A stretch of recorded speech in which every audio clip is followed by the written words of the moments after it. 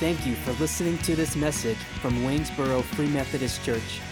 Our mission is to multiply faithful followers of Jesus Christ. We hope this message helps you along your journey.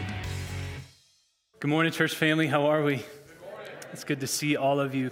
If you brought your Bibles, I'd love for you to turn with me to a very common Advent passage, Exodus 19. Exodus 19. I'm not kidding, though. We are going to go to Exodus 19, though the joke was that it's a very common Advent passage. Exodus 19. If you didn't bring a Bible, there's one underneath your seat or the seat next to you or in the seat back right in front of you. Would love for you to join me there in Exodus chapter 19. And guys, I'm just going to go ahead and be very, very frank with you. Today will probably make you very uncomfortable. Today's going to probably make you very uncomfortable because I'm going to start out with this. Do we actually believe this is true right here and right now? Do we actually truly believe that God, this reality that God is right here among us right now? Like we believe that Jesus isn't the only semblance of God with us, that his presence is actually here among us right now, that he is dwelling with us here in this place, not because it's a special room, but because you guys came with him and you'll leave with him. And the fact that God is with us right here, right now, ought to make us tremble. It ought to sober us up, to make us really low, because he's here right now. And you know what that means? That means that he could show up in really unbelievable ways. He could do incredible things, incredible meaning unbelievable, things that are beyond all of our wildest imaginations. He could show up in incredible, miraculous ways if he desired to. Because when we talk about God being with us, when we talk about his presence, like you and I, we need to already come to the text with the understanding that there's a difference between God's omnipresence and his manifest presence. Do you understand the difference? His omnipresence means that he is in all place at all times, aware of all things, holding all things together. Right? And so we talk about that in the sense of like common grace, right? Common grace meaning there's good things that both believers and non-believers receive from the Lord, and they're good gifts. A common grace is God's omnipresence. But there's another kind of grace, God's special presence, his manifest presence, his revealed glory. It's where he is and doing powerful things and working miracles and supernatural things. He's flexing in those spaces. So like you can see it in the Old Covenant, right? In the Old Testament, God was in all places, all the nations were his, but we see him especially present like in the burning bush. And we see him manifest his presence in the tabernacle. When the pillar of fire fell, we see his presence going forward in leading the Israelites through the wilderness. We see his presence crash into the temple. So we see not just his omnipresence, but his manifest, revealed presence in the Old Testament. We not only do see that in the Old, but we see it in the New Covenant too. We see in the New Testament. We see Jesus is the revealed, manifest presence of God among us. Even though he's also omnipotent, right? He's also omnipresent in all places. So God was everywhere, but he's also manifested himself in Christ, in the person of Jesus. And Jesus rose from the dead, and he's alive today. And I would just venture to ask you, what if instead of me walking up here today, it was Christ Jesus, the resurrected Son of God? What if it was him who came up? How would you respond? Would you, okay, whoa, it's G, what are you going to do today? You would have this sense of radical anticipation for what he might do, right?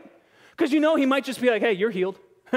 Right? Oh, and your problems, you're good, right? Oh, and that sin in your life, we got to call that out, right? Like, he would do that, right? We'd have this sense of anticipation of what he might actually do among us. And the reality is, the resurrected Son did come up. because his Spirit fills this place. His Spirit spoke this word into existence. Jesus is the Word of God himself. And so God being here right now among us means that we ought to seek from him and ask of him to move in powerful ways, to do incredible things in our life, to show grace where we need grace, to give justice where we need justice. So guys, when we're in this Advent season and we're talking about God with us, I'm not talking simply about the omnipotence or the omnipresence of God, that he's in all places at all times. I am talking about the manifest, revealed presence of God among us. That he would do supernatural things, that he would be near to us, that we would be with him, that he would be relating to us, convicting us, transforming us, going with us as we go with him, that he would actually be working among us. But you know, if that's what we seek, sometimes it gets a little inconvenient and a little dangerous, doesn't it? So how many of you are familiar with like a Peloton or a Nordic track? You know what those are? How many of you are familiar with those, right? I'm not asking how many of you own them, because that'd be like a flex, right? Oh, yeah, I got a Peloton, right? No, what I'm saying is, do you know of these? So for those who don't know, these are basically like workout machines. They're treadmills, they're bicycles, they're row machines, and they have an internet connection, and they have a really big screen right in front of you. And what they boast, their advertisement, is that you can go hike the Himalayas from your own home. You can go ride the streets of France from your own home. You can go row the Mediterranean if you want from your own home, right in the comfortable, easy place of your own bedroom if you want, if you have enough room for it. Like you can do all of this. In fact, you can even schedule it, right? Like you can schedule a time for your friends to hop on the same hike and hike the Himalayas together. But it's artificial, right? It's all on this screen. You feel like you're getting a workout, but it's not the same thing. It's entirely different in nature, right? So it's really different from, like, say, hiking the Himalayan mountains, right? Very different, right? Like if you were to actually go hike the Himalayan mountains, wouldn't there be like a certain level of inconvenience and a certain level of cost and maybe a certain level of danger as you're hiking? Isn't there? It's very real about it, right? Like you don't know if a storm's going to roll in. You don't know if a yak's going to get loose from its trailer and start chasing you. You don't know if you're going to be getting to a part of the trail where there's this really small, narrow path and you've got a careening gap down beside you. You don't know how dangerous that could be. You don't know if a bad step might cause an injury. You don't know if a panda's going to start running after you, right? Like so many things could happen when you're actually in the real. But instead, you can have this artificial machine in your own home that takes away all those threats, that takes away all the risks and all the inconveniences, and it provides you somewhat of a workout experience. You feel the natural chemicals that come out of a good workout, right? It makes you feel better about yourself, or maybe you feel worse about yourself, right? Can we not do church the same way? Can we not do the Christian life in a way where we replace the real with the artificial? We can put together some sort of experience.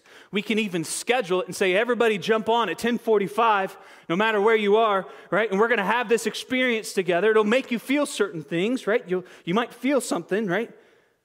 And we can do it over and over and over and over again, and we keep trying to find ways to play this safe. To play our relationship with God safely.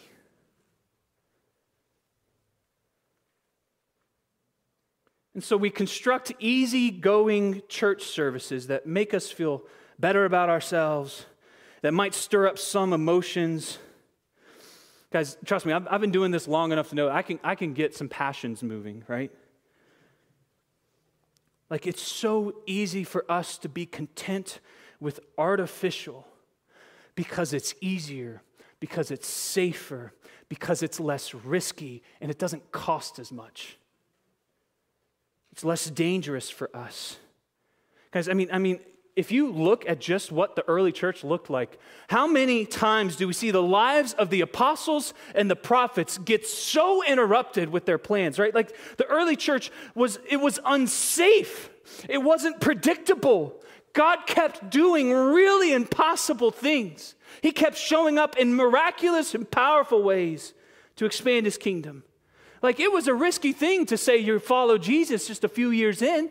Right? Like you could get thrown into prison, you could get stoned to death, you could be shipwrecked on an island if you wanted to, you would be bitten by snakes, you would be brought before governing authorities, potentially executed. But all the while, as you're engaging in those spaces where those risks might be at play, you're seeing buildings shake while you pray. You're seeing people healed. You're seeing the demonized set free. You're seeing sinners absolutely convicted of their sin and repenting and turning to Christ. You're seeing that in massive numbers. As you're in that space where there's risk and danger, but you're with the Lord, there's going to be earthquakes breaking prison doors. There's going to be resurrections from the dead. Guys, they literally experienced real and powerful movements of God. Not just some man-made artificial experience. So my prayer with this whole series is that we will end up being no longer content with the easy, with the planned, and with the comfortable. And that sometimes that the man-made artificial way of church and the artificial man-made way of following Jesus will be totally undone among us. And what will be renewed in us is that we're totally sold out to seeking intimate presence of God with us, that we would seek him moving in power in us and among us, even being okay with the risks and the dangers and all the unexpected that comes in that sphere. Even the costs. Because guys, you know that there's a cost to follow Christ, right? You know that there's a cost. The cost might cost you like time that you could have been doing something else that you preferred. The cost could be that you end up having an empty wallet because you just gave it to somebody in need, right? The cost may be that you have to reroute your whole day and your whole travel plans because the Lord's given you a time and a place to meet up with someone that you don't even know, and God said they were going to be there and they needed his word, and he was sending you to go. That's what it can mean, potentially, if you decide that you want to be intimately near the Father and following his will. It might cost you a lot. It might be inconvenient, but I'm promising you that intimacy with God and his Spirit in you is far better. And what's crazy is you can have it. You can have it. It is available to you right now. You can have God right here, right now. And that's exactly what we were honing in on last week with last week's message, the idea that this whole concept, it's even just simply in the name of Jesus, which is Emmanuel, which means what? God with us. You can have that right now.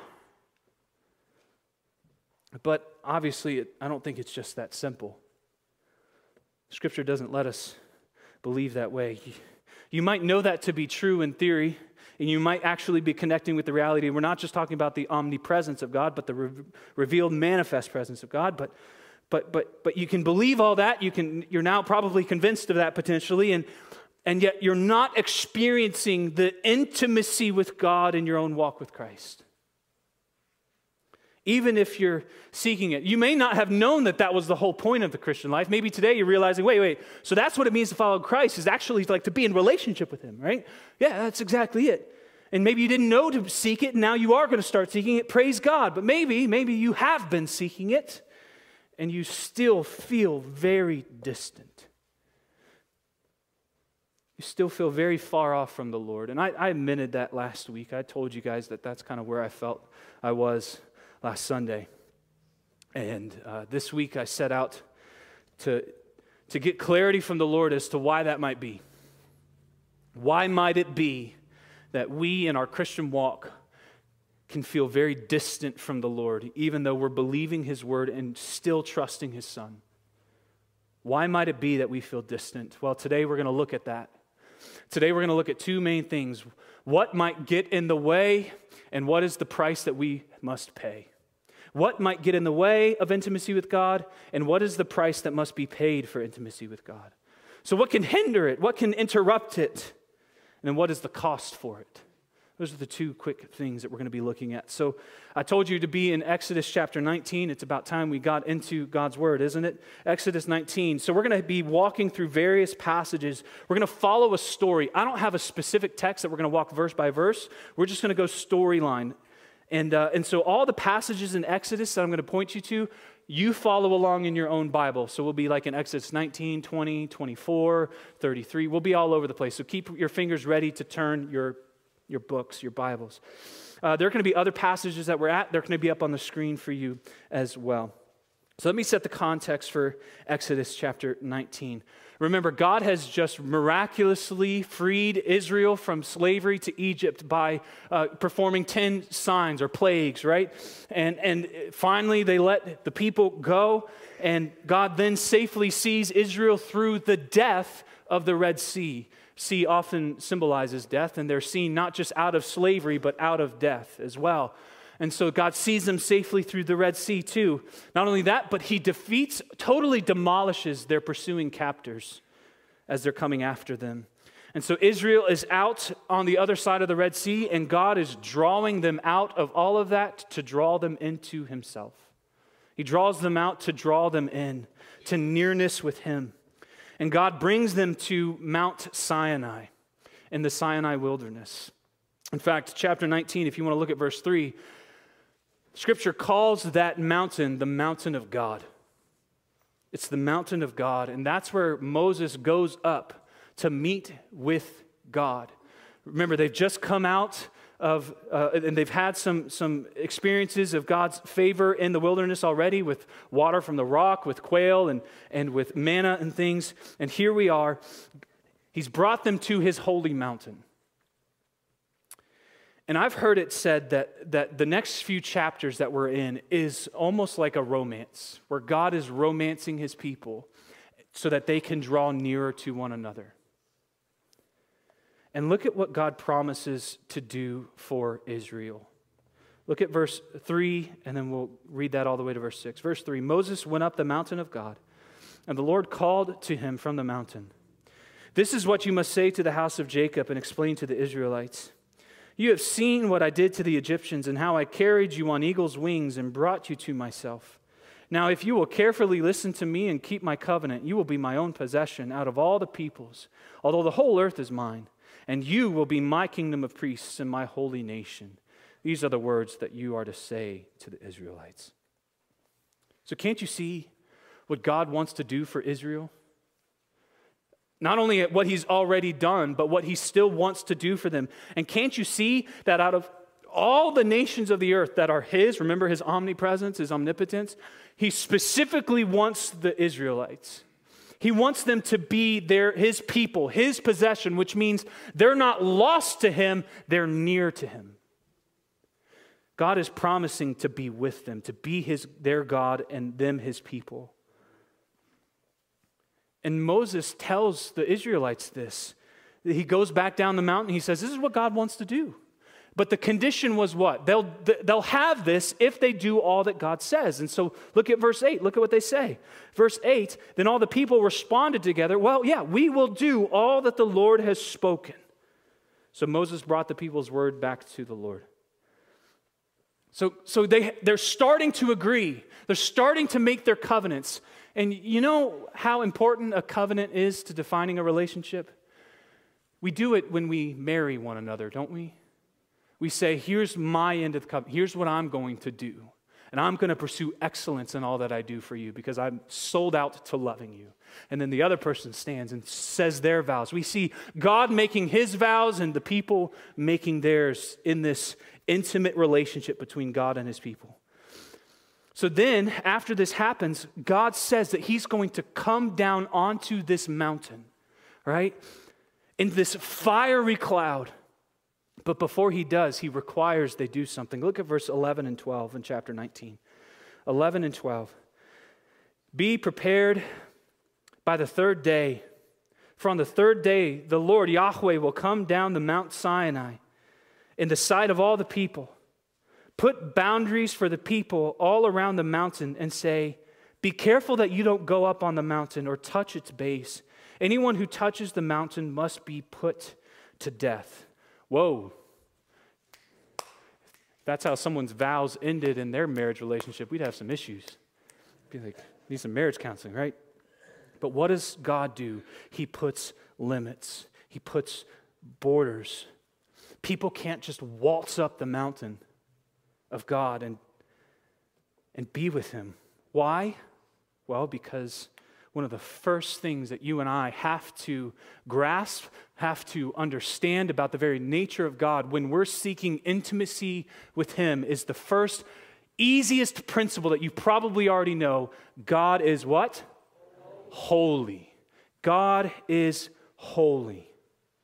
So one author says it this way, that the holiness of God refers to the absolute moral purity of God and the absolute moral distance between God and his human creatures.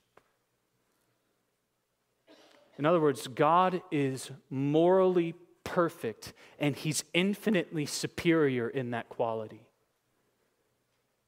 Fallen humanity cannot safely dwell in his presence and live. And so he sets up boundaries in this relationship to keep people safe from him. But you know, when we talk about intimacy with God, one of the things that we never try to bring up is God's holiness. Because that means we have to be clean. That means we can't be that messy, can we? We feel like we have to clean ourselves up when we talk about God's holiness. And that's not a wrong instinct, but it's not ultimately the gospel. But when we talk about intimacy with God, holiness is often not in view. But I'm telling you, holiness should be the first place that we start. And here's why.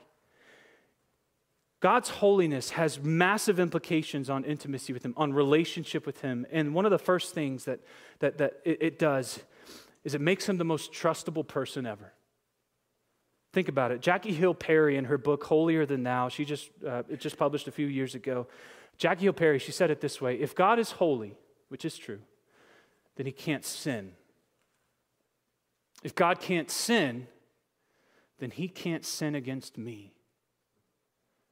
And if he can't sin against me, shouldn't that make him the most trustworthy being there is? So this means that God is never the cause of broken relationship with him.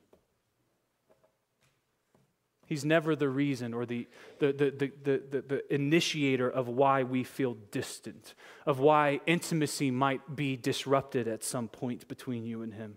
He is never the reason we will feel far from him.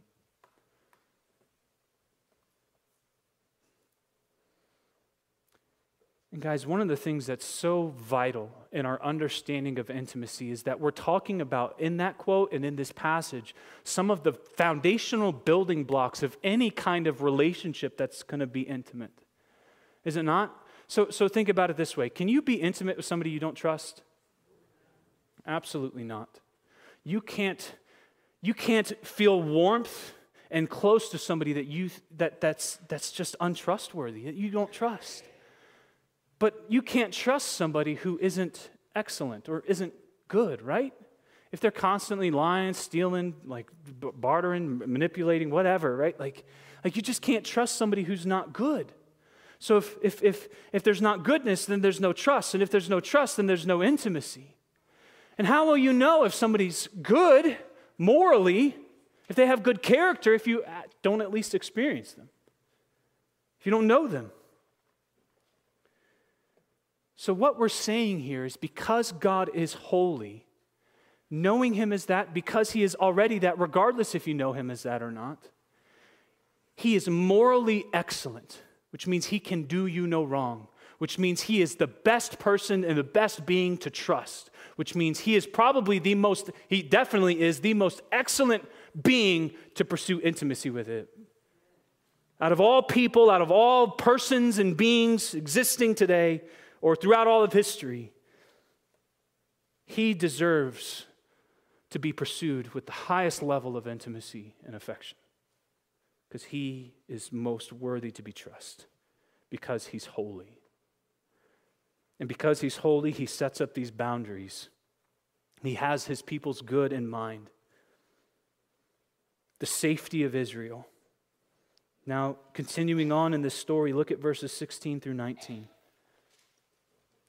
On the third day, you remember that was the day that God had said he would come? When morning came, there was thunder and lightning, a thick cloud on the mountain. You remember I was talking about hiking in the Himalayas? You didn't know if a storm would roll in? And a very loud trumpet sound, so that all the people in the camp shuddered. Then Moses brought the people out of the camp to meet God. And they stood at the foot of the mountain. Mount Sinai was completely enveloped in smoke because the Lord came down on it in fire. Its smoke went up like the smoke of a furnace, and the whole mountain shook violently. As the sound of the trumpet grew louder and louder, Moses spoke, and God answered him in the thunder. You see how incredible that is? Isn't that like both really attractive and terrifying? Isn't that like whoa and then whoa, right? Like it looks dangerous. And at this point, we start to see God establishing the arrangements of the covenant of the intimate relationship between him and his people Israel. And so at this point, I'm going to just start paraphrasing some things and recalling some different sections. Remember, at this point, we're at Exodus 19, and all of the Israelites, including Moses, are now down at the bottom of the mountain. And we get to Exodus chapter 20. And what we know comes from Exodus 20? The 10 Commandments, right? The 10 Commandments. All of Israel is hearing God speak from the top of this mountain that's billowing with fire and smoke, and lightning and thunder are crashing out of it. And they hear God say, I am the Lord your God. And the first command he gives them, you shall have no other God before or beside me. And then secondly, he crashes from the mountaintop and says loudly, you shall not make for yourself an idol and worship and bow down to it. And then we see third, don't misuse my name, which is Yahweh, your God. And then so on and so forth. The first 10 Commandments deal with people's relationship with God, and then the last 6 deal with people's relationship with people. And God is calling them into the moral goodness that's required for trust and then intimacy. It's one of the building blocks there. And so that happens in Exodus 20, and then Moses goes back up the mountain and he receives more commands from God from chapters 21 to 24. Go ahead and start flipping to chapter 24 if you would. He starts getting these commands from God about adultery, about immorality, about property, about capital offenses, about honesty and justice, about festivals and Sabbaths. And then we're in chapter 24, and after all that God has commanded his people, Moses comes back down and he tells the people all that God's commanded them. And he asks, will you do this? And the people's response in verse 3 of chapter 24, then all the people responded with a single voice, we will do everything that the Lord has commanded.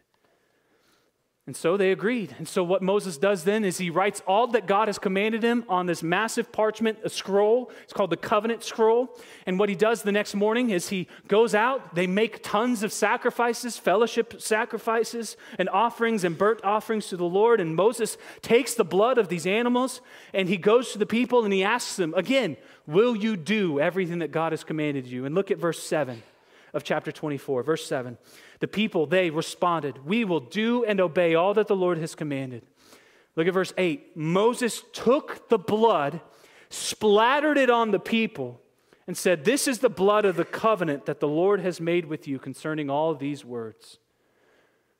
Now, that kind of splash zone isn't one that I'm familiar with, but there's the key element here. where this blood is what seals the covenant. It's what affirms it and confirms it with God and man, this blood. So keep that in the back of your head as we keep going. Look at what happens next after this. Verse 9. Then Moses went up the mountain, but he didn't go by himself this time. He went up with who? Aaron, Nadab, and Abihu, and 70 of Israel's elders. And they saw the God of Israel. They saw God. Beneath his feet was something like a pavement made of lapis lazuli, as clear as the sky itself. God did not harm the Israelite nobles. They saw him and they ate and drank in his presence. So we see more people starting to get to go into God's presence, covered by the blood of the sacrifices, and they start to get to enjoy God safely. They get to see him, and they get to eat and drink in the presence of God. Like, that is crazy. Wouldn't that be awesome? Like, I don't know, but this is looking real good. Like this is amazing. Like, if this just keeps building and building, this is awesome. Like, it's happening. Nearness with God. And then the arrangements keep going. We see chapters 25 through 31. Moses, with Joshua, his assistant now, goes back up the mountain, and they start to receive commands and instructions about what's called the tabernacle. Can you say tabernacle? The tabernacle is the portable temple of God, as easy as you want to call it. It is a place where God's presence was going to manifest in a tent-like structure that would go with the people wherever they went.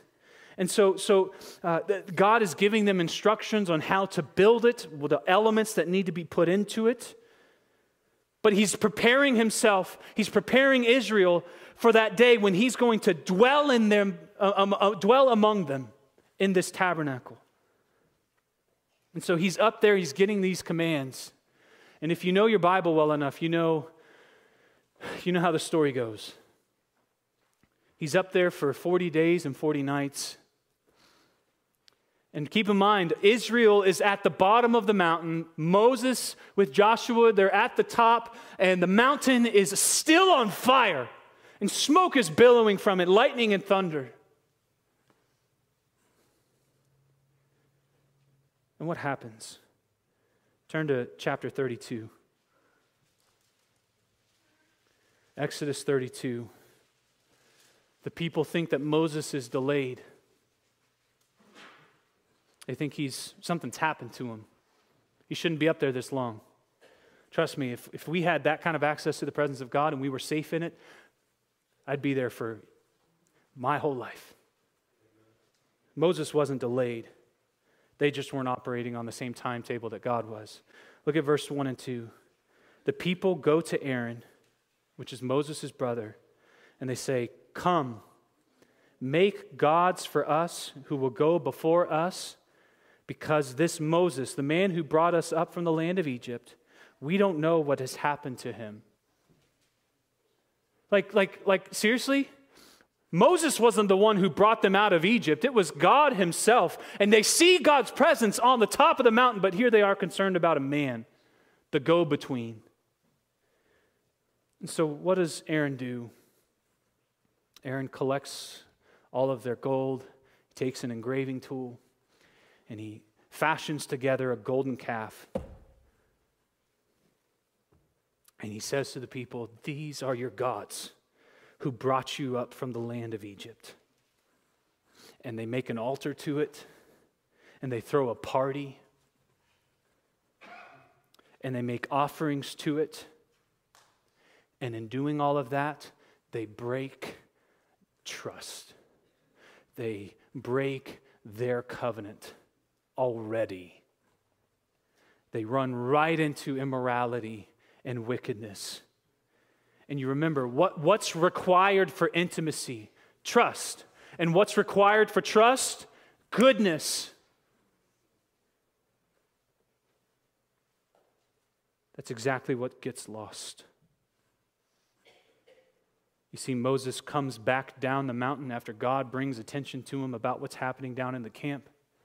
Moses, in a rage, throws the tablets down that had all of God's commands on it, showing that they've already broken the covenant. They've already broken the law.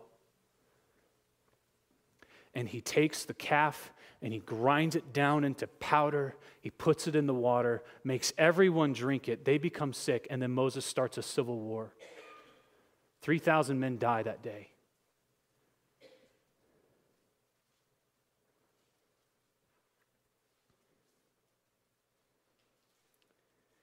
He tells the people, I'm going to go back up. And I'm going to see if I can have God be merciful to us. I'm going to intercede for our behalf. And so he goes up, and look at chapter 33. Flip there. Verse 1. The Lord spoke to Moses. Go up from here, you and the people you brought up from the land of Egypt, to the land I promised to Abraham, Isaac, and Jacob, saying, I will give it to your offspring. I will send an angel ahead of you and will drive out the Canaanites, Amorites, Hethites, Perizzites, Hivites, and Jebusites. Go up to a land flowing with milk and honey.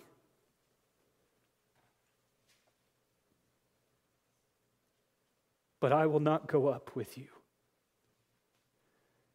because you are a stiff-necked people. Otherwise, I might destroy you on the way.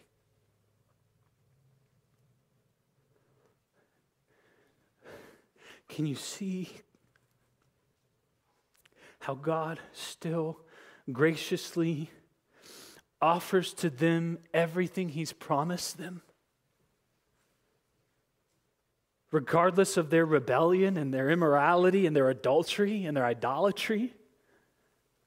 He still offers them the promised land. He still offers them protection. But what changes?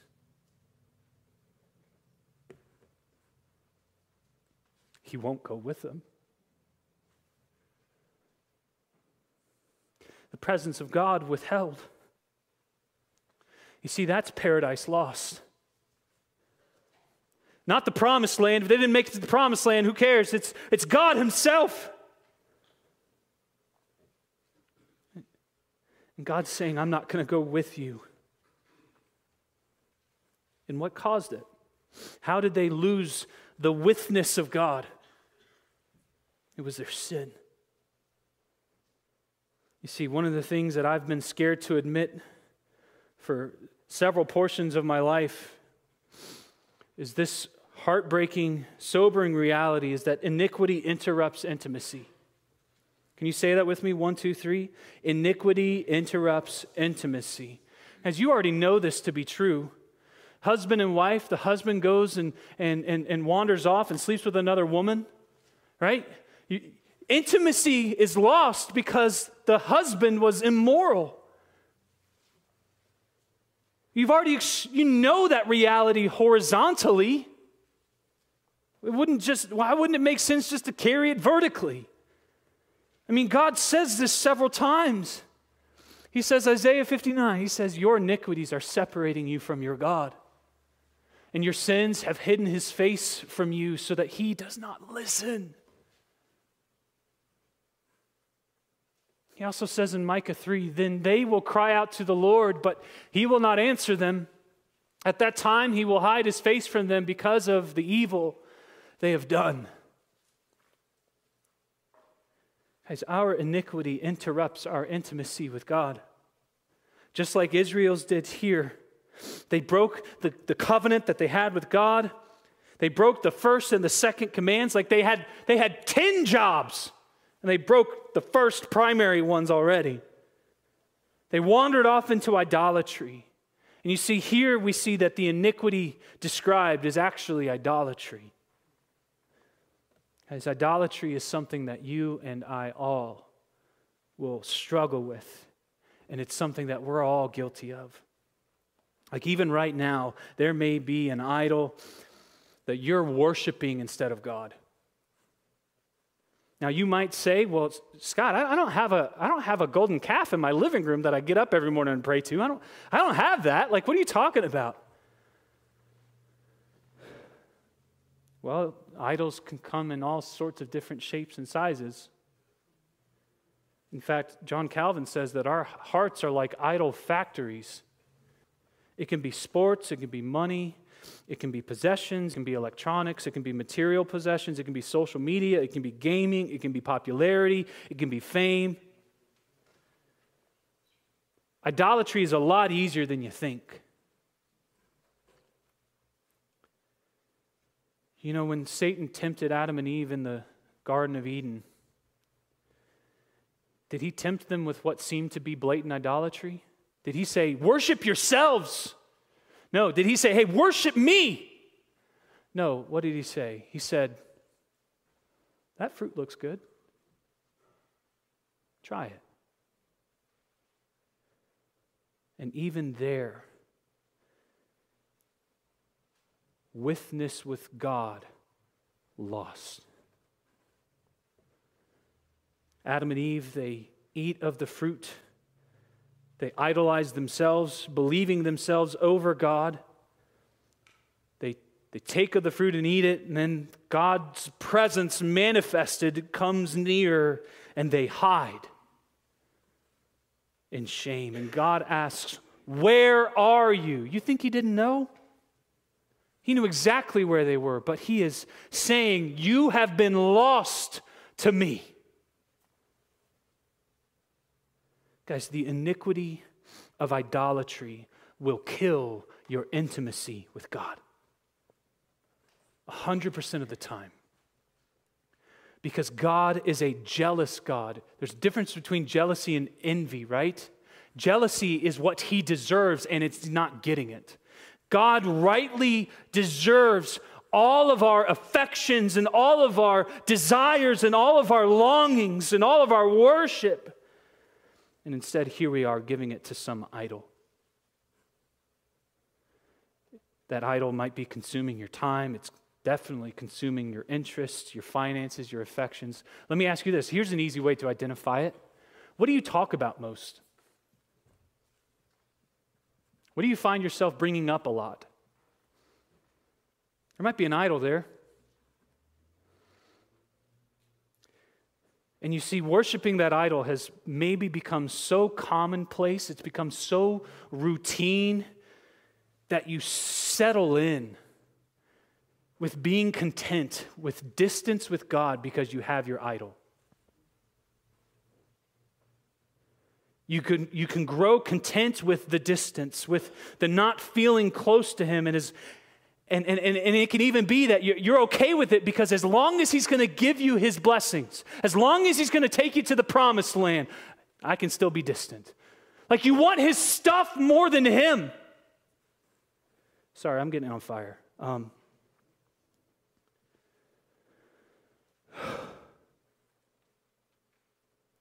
See, just like Israel did with Moses, sometimes what we can do is we can even rely on other people's relationship and intimacy with the Lord, whether it's your pastor or a church leader or it's your spouse. You can just let them seek the intimacy and engage in the dangers and the risks that are involved with nearness with God and following Christ wherever he would lead. But you're okay being off on the side and let them do the radical following of Jesus. You can kind of just hear what they're getting from God. They've gone up the mountain. Would you just tell us what God told you? You see, all of this kind of idolatry and sin can get in the way, and it can interrupt your intimacy with God. And if you grow content with it enough, you'll be okay with distance. You see, that's why in the New Testament it's called grieving the Holy Spirit. You see, I'm jumping ahead in the narrative. God's Spirit dwells in every believer who has called upon the name of Christ and has been saved by him. And Ephesians 4 says that you and I have the capacity to make God sorrowful, to grieve his heart by living like we're lost people. By lying, by stealing, by being bitter, by being unforgiving, by being sexually immoral, we can grieve God's Spirit that now dwells in us. And not only that, but not only can we grieve him, but we can also quench him. Isn't that crazy? Paul says in 1 Thessalonians 5 that God has granted to Christians the ability to restrict or release what the Spirit does in the life of the local church. You see, the Spirit comes to us as a fire, and that fire can either be fanned into full flame and given the freedom to have His way and accomplish His will among us, or we can douse it and extinguish the Spirit by the water of human sin and fear and control and flawed theology. Like it's just an absolutely mind-boggling thing to think that an all-sovereign, almighty God in His wisdom and goodness allows us to resist the Holy Spirit and suppress His consuming fire in our lives. Guys, our sin will get in the way of intimacy with God. And we know that in His presence there's fullness of joy. And that joy is our strength. So if we're content with distance, we're probably content with the joyless life. Our sin gets in the way. And we can grow so easily content with it. Israel shows us this very vividly with their own idolatry. And God's response is, I won't go with you. But is that how the story ends? No. Praise God. No. You see, Moses goes back up the mountain. He begs for mercy. He intercedes for Israel. He begs for the Lord to go with him. And what's God's response? Look at verse 14 in chapter 33. Verse 14, and the Lord replied, my presence will go with you, and I will give you rest. He still goes with them. He still goes with them. But it's all on a pretty major condition. You see, to keep sin out of the way and atoned for, there has to be a price to pay. I told you we were going to talk about what might get in the way and the price that has to be paid. So here we are at this point. You see, from this point on in the narrative, God's presence, it fills the tabernacle. And then when the temple is built, when they're finally in the promised land, His presence fills the temple. And yet daily sacrifices of spotless, unblemished animals are made. And their blood's poured out, sprinkled on the different elements of the tabernacle and of the temple to keep sin out of the way. And so God's manifest presence goes with them and stays with them for generations. Until what happens again? Israel gets caught up in idolatry and they start worshiping foreign and false gods. They're then conquered, they're then overrun, the temple is destroyed, and they are exiled. And then 400 years of silence, nothing. Israel gets let back into Jerusalem. They try to build the temple again. No fire this time. No presence.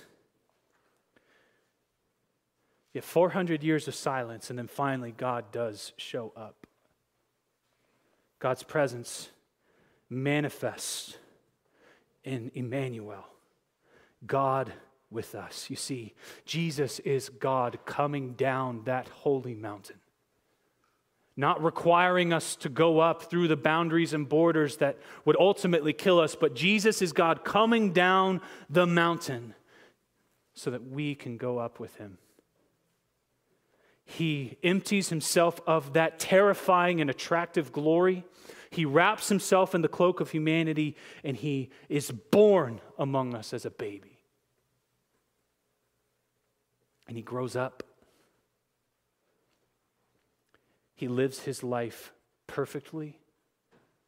He keeps all that the covenant requires of us. And people start to hate Him for it. And they hang God with us on a tree.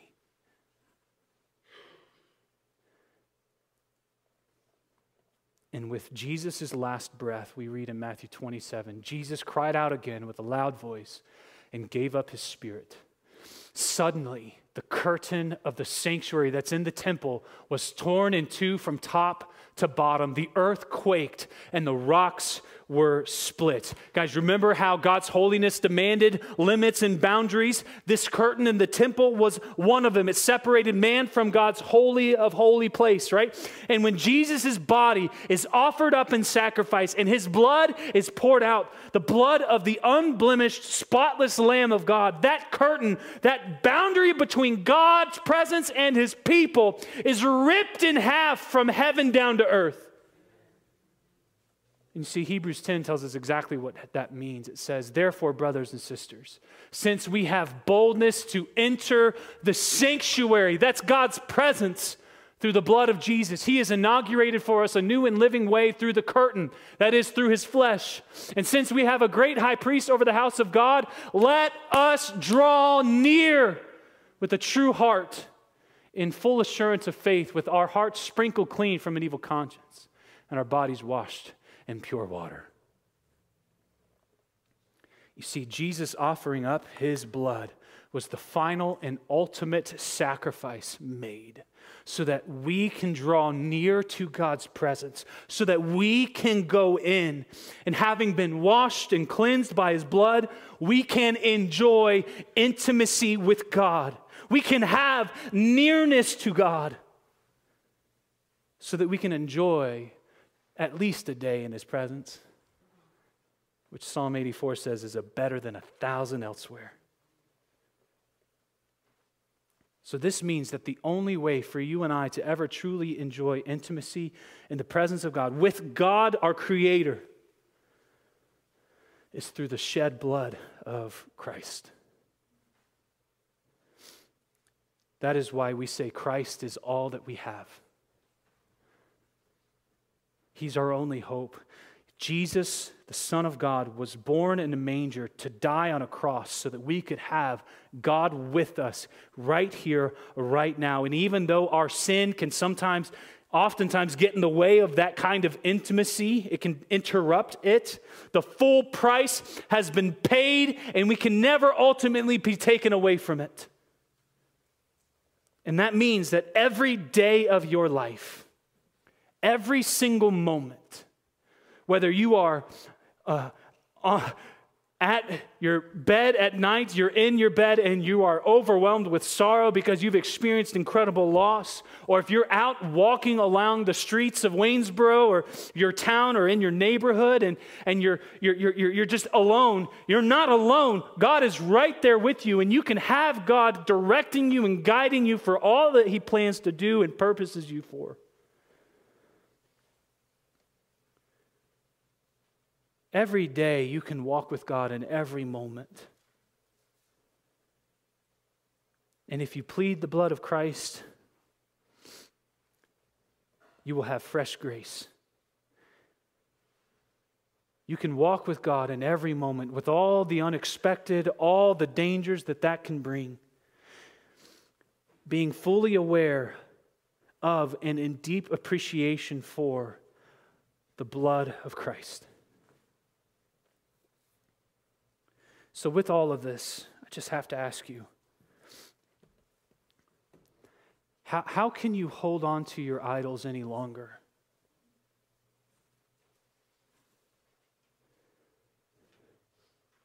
How are you able to remain content with the distance that your sin is bringing you?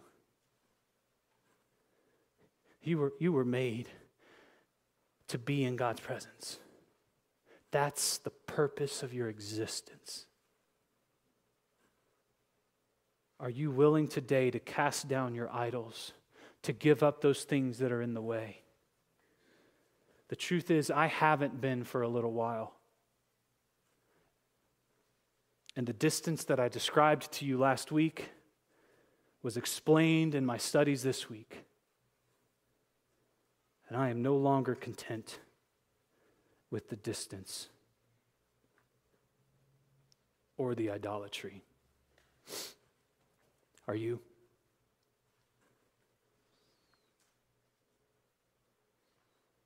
Or are you willing to enter into the very gift that Christ's blood freely purchased for you?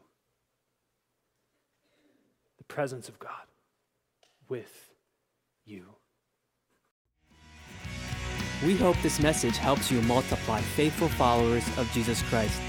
For more information about our church, please visit waynesborofm.com.